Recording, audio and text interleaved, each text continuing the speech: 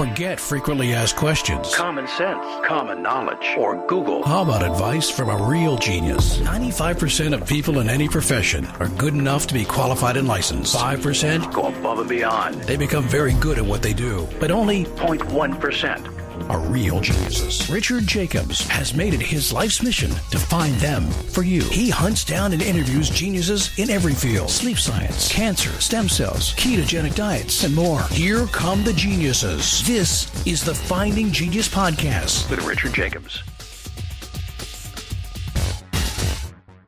Hello, this is Richard Jacobs with the Finding Genius Podcast. I have Joshua Earl Arnold. He's a professor of sustainable agriculture, part of Warren Wilson College.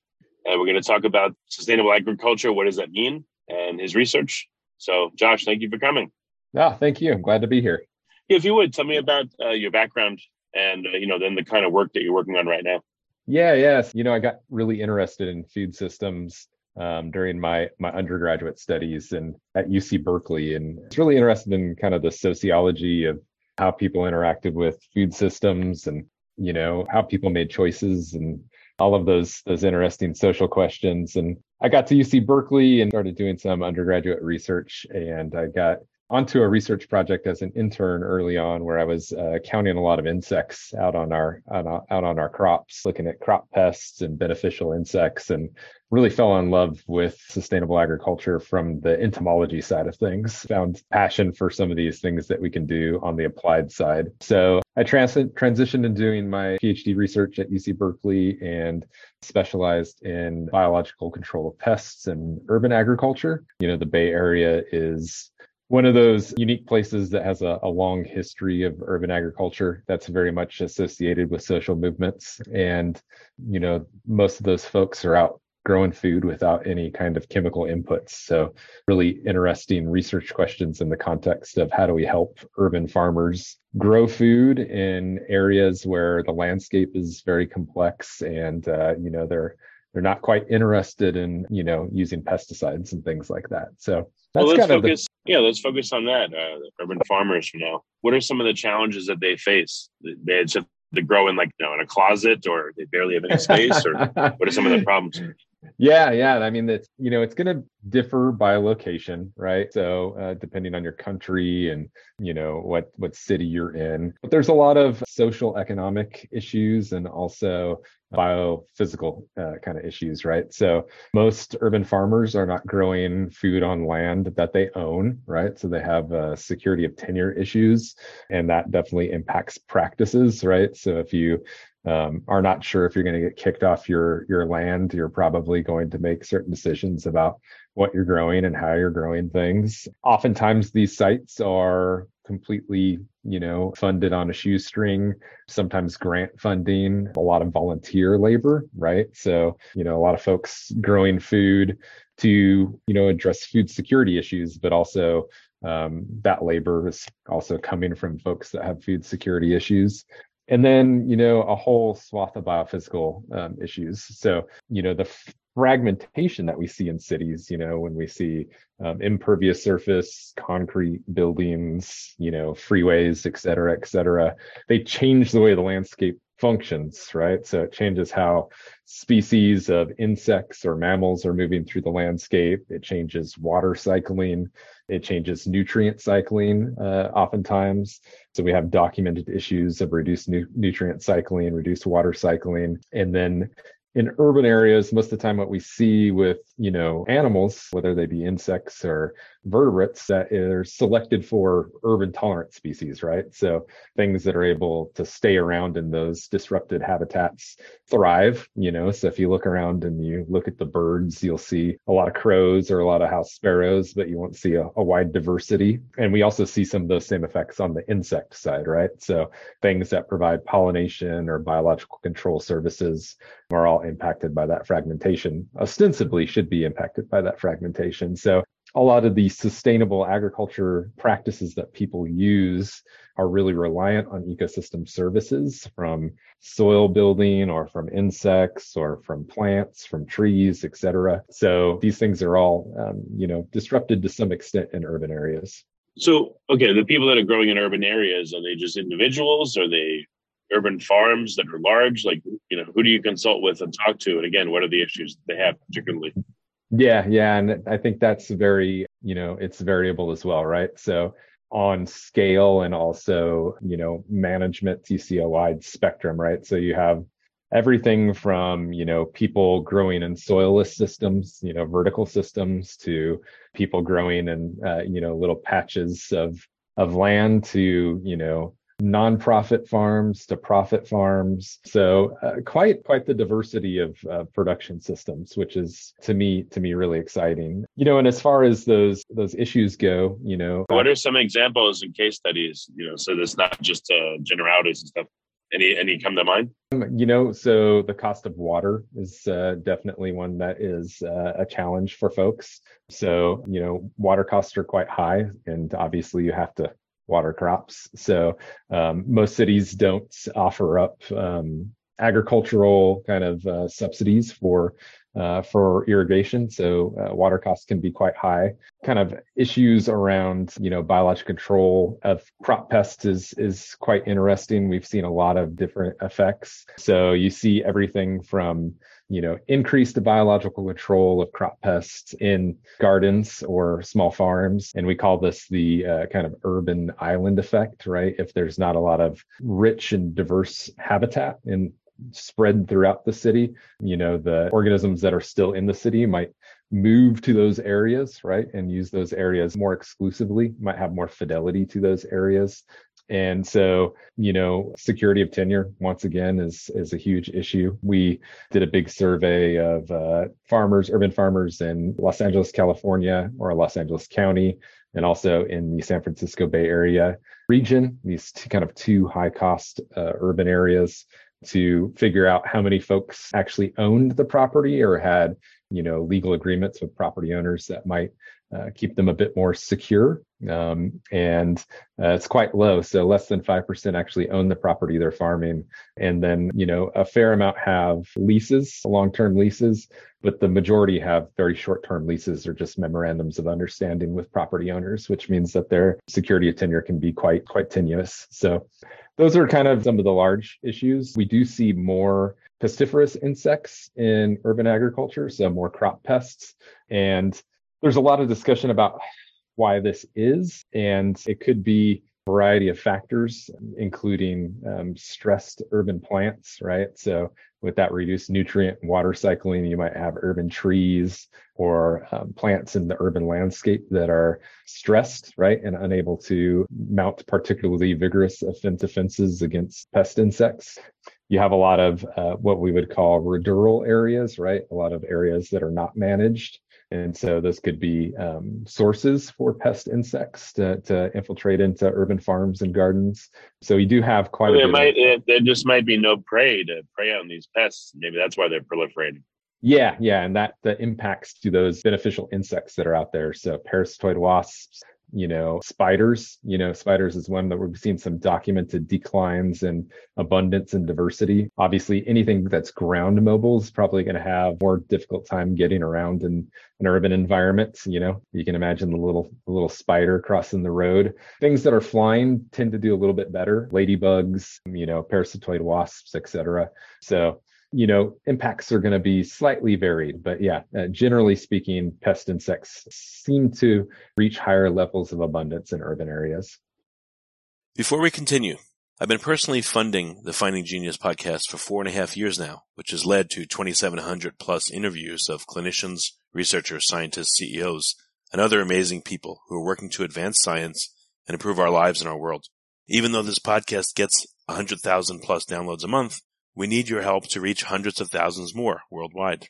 Please visit findinggeniuspodcast.com and click on Support Us. We have 3 levels of membership from $10 to $49 a month, including perks such as the ability to see ahead in our interview calendar and ask questions of upcoming guests, transcripts of podcasts you're interested in, the ability to request specific topics or guests, and more. Visit findinggeniuspodcast.com and click Support Us today. Now back to the show. But again, the people that have stable places to grow for a long term, what are their issues? What kind of things do they run into? What are some examples? Well, I mentioned cost of water and then these increased levels of herbivorous insects in their gardens. Those are certainly issues that could be experienced from the biophysical side. You mean wait, so they have more insects, just fewer different kinds of them, or they have a problem with pests but they don't? Like I don't understand.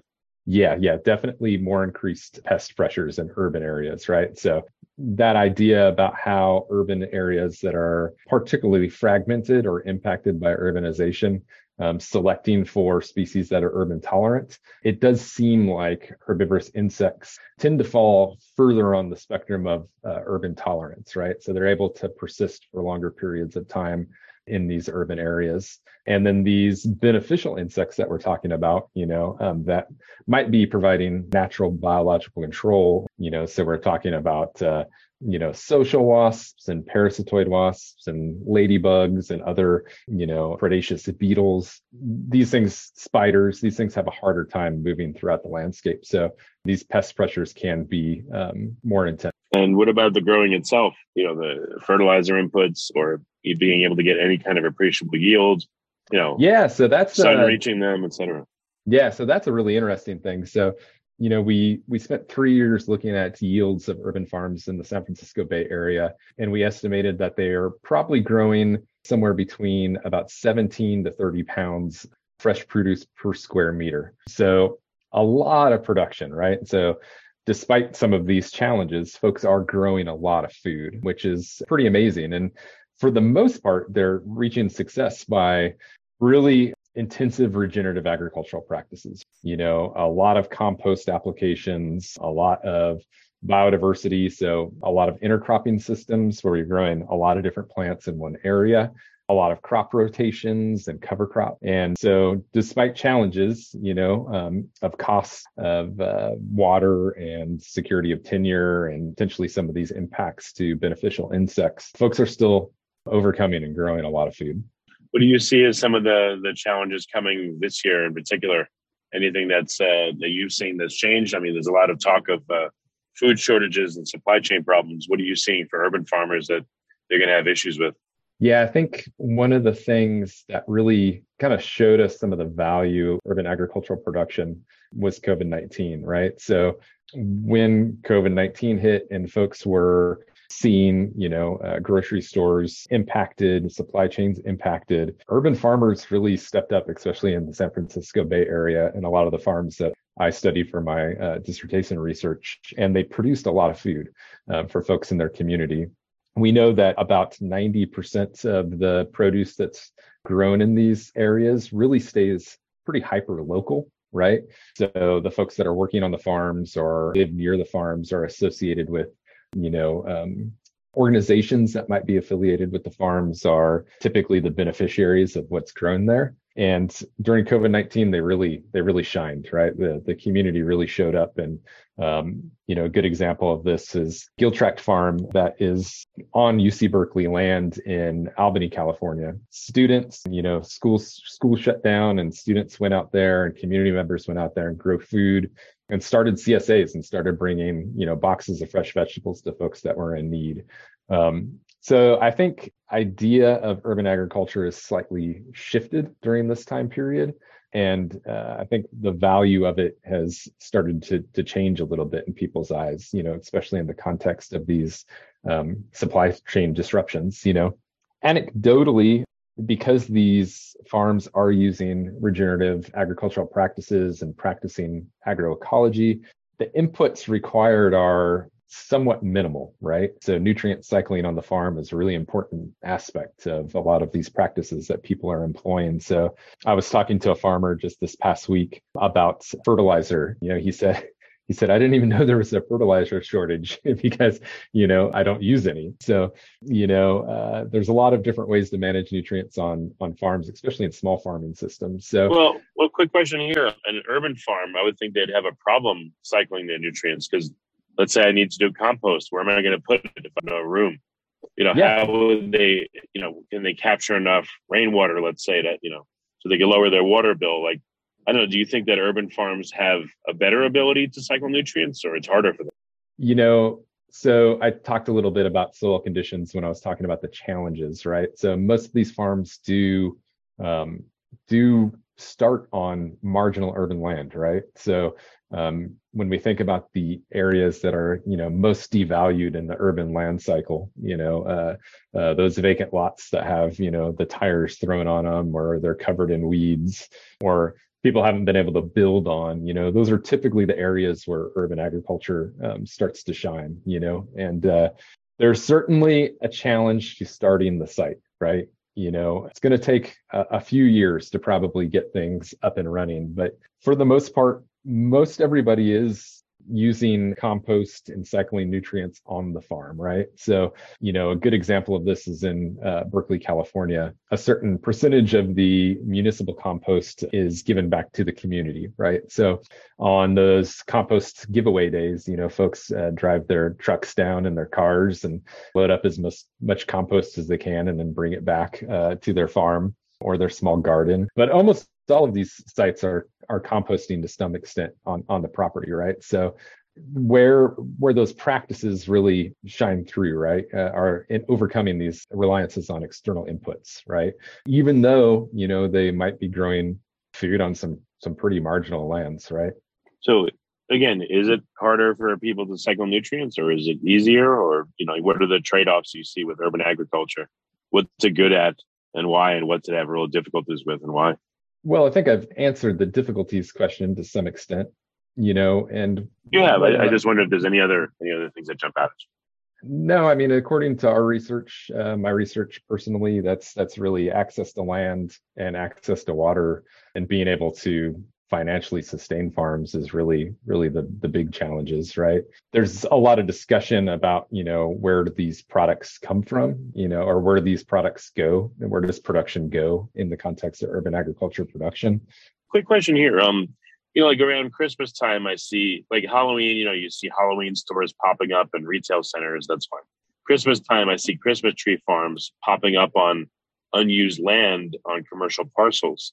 So is anyone that you work with, have they developed a system to approach landowners, let's say churches or apartment complexes, or anyone that has a lot of unused land, and to, I don't know if it's called sharecropping, but to set up something where they can lease that land and grow stuff on it, then they don't have to go find their own land, and perhaps they could find stuff right in the city? Yeah, certainly. Yeah, that is a strategy that a lot of people use. So city parkland, schools is definitely a community partner that we see have been very successful. Churches, also faith-based communities, have been very accepting of hosting urban farmers on their land. So those are the ways that oftentimes urban farmers do, approach some form of security of tenure, right? It is always a little tenuous though, right? Because the land in urban areas is always going to typically be valued by the highest and best use, right? So, and growing food on a half an acre in an urban core is not always going to be considered the highest and best use, right? So whoever does ultimately own that land is going to be able to make the decision about how its longevity, right? So you do see conversion of urban farms for development frequently, and that is part of that risk factor there, and yeah, I lost track of the previous question that you had there. Well, sorry, this one kind of jumped in front, but so people do lease land from different places, churches, schools, etc. Is there any wisdom in how to do that the right way versus the wrong way? What makes that work for people that do it? I don't know if there's any any wisdom to be had about that. Yeah, I mean, the one thing I do know from interviews is that obtaining long-term leases is obviously preferable, right? So you do have some kind of legal footing and some understanding of how long you'll be able to be on that land, right? So long-term leases are certainly preferred in that context. Memorandums of understanding, don't have a lot of teeth legally, so those are not so preferred. And short-term leases are great, and sometimes that's how people start out, and sometimes that can roll into something that's a bit more long term. Other issues that you see farms getting land obviously is an issue, but once they have something, it doesn't seem like the land they're on makes it too difficult to farm. I guess, what is it? The economics of it makes it the most difficult. Are urban farmers tending to be homesteaders because they just don't have enough land and material to sell off excess produce to other people, or what does it look like? Well, and this is kind of a greater question of economics, right? If what is the overall goal of the organization and the farm, right? So if it's a production farm, there's been quite a bit of legislation. Like if you look at California, Sacramento is a good case study for this. They've worked on allowing urban farmers to basically just pop up farm stands and sell produce, right off the farm. Some places you have to go through a little bit more red tape in order to sell things off the farm. But generally speaking, what we see is that production is not necessarily the main goal, right? Especially production in the context of profit. Right. The main goal is typically to address food security and to contribute to the community. Right. And also there's a lot of discussion about how, urban farms can contribute to people's access to the outdoors and, education in the context of bringing kids out to the outdoors. So it really comes down to, how folks are valuing what they're doing, right? And typically, nobody's out there, even though they're growing a ton of food, they're not out there trying to grow food for profit, right? Even though some might get sold off the farm, it typically does stay in the community. Do you see urban farmers working together and kind of sharing produce? You grow X, I'll grow Y, so-and-so grows Z, and we trade? Or do they kind of work independently? Yeah, that's definitely been a discussion in the context of, regional food systems, the idea of, how can folks work together to kind of create an economy of scale where they can potentially make enough profit to make the farm viable while also addressing those community food security needs.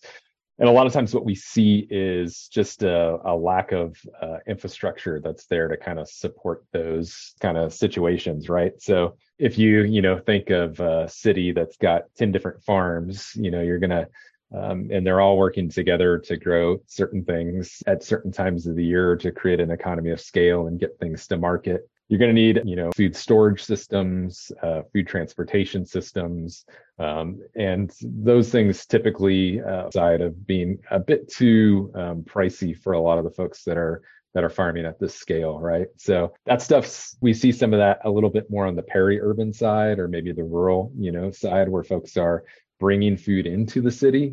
We see a little bit more collaboration that way, it seems. And I know that there are certainly urban farms out there that are working in concert, but for the most part, what you see is volunteer labor on these farms kind of just growing as much food as they can in the time that they have and getting it to their local community.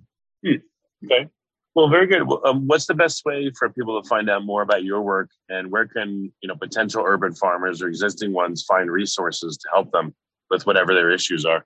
Oh boy, yeah, that's a great question. So there's just a ton of regional urban agriculture or agricultural resources depending on where folks are at. So it's really going to be place dependent, So reach out to your local urban farmers and talk to them and see what they need and see where they're getting resources from. A lot of land-grant universities have started to incorporate urban agriculture advisors into their extension programs. So certainly folks in larger cities with larger research institutions could be getting some help there. But generally speaking, it's going to be really regionally specific. There are a lot of organizations, Seattle has the Pea Patch Gardens, which is a really interesting model where the pea patches are funded by a local tax revenue. And that's certainly an interesting model that folks could, move towards, engaging with your local, government is certainly a way to impact the ability for urban agriculture to thrive over time. So I think those are all good advice. As far as research goes, boy, oh boy, we have a lot of folks that are out there researching urban ag at this point.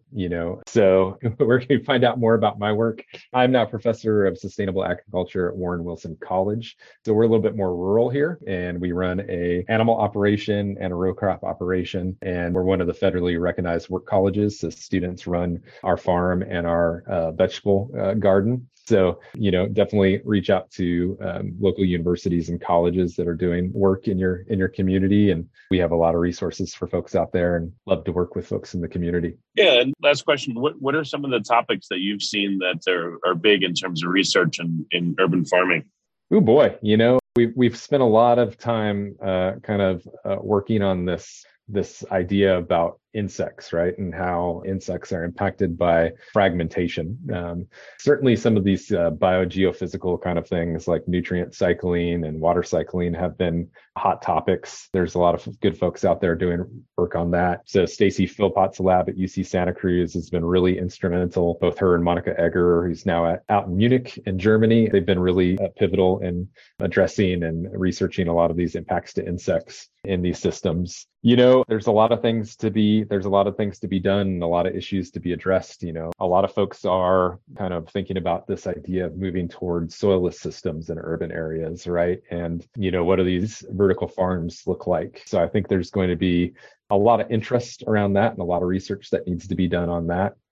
I'm a big proponent of urban farms that produce a lot of ecosystem services, habitat for animals and clean the air and help with nutrient cycling and connect to their community. And so far, a lot of the vertical soilless systems seem to be very closed off, right? And very contained. And I think there's going to be a lot of discussion about what those look like in urban areas and whether or not they're actually going to address food security, right? So we've seen a lot of, multi-million-dollar vertical operations go into operation, and they're still after, a decade just growing lettuce that's getting sold at Whole Foods, So, there's going to be a lot of discussion around that moving forward. And I think whether or not that's appropriate and what kind of impacts that has to the urban landscape is going to be a pretty salient discussion.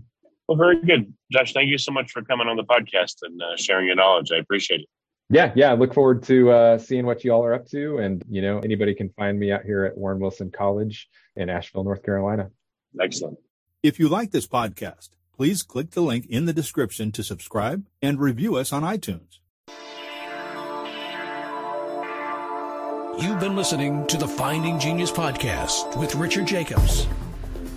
If you like what you hear, be sure to review and subscribe to the Finding Genius podcast on iTunes or wherever you listen to podcasts. And want to be smarter than everybody else? Become a premium member at findinggeniuspodcast.com. This podcast is for information only. No advice of any kind is being given. Any action you take or don't take as a result of listening is your sole responsibility. Consult professionals when advice is needed.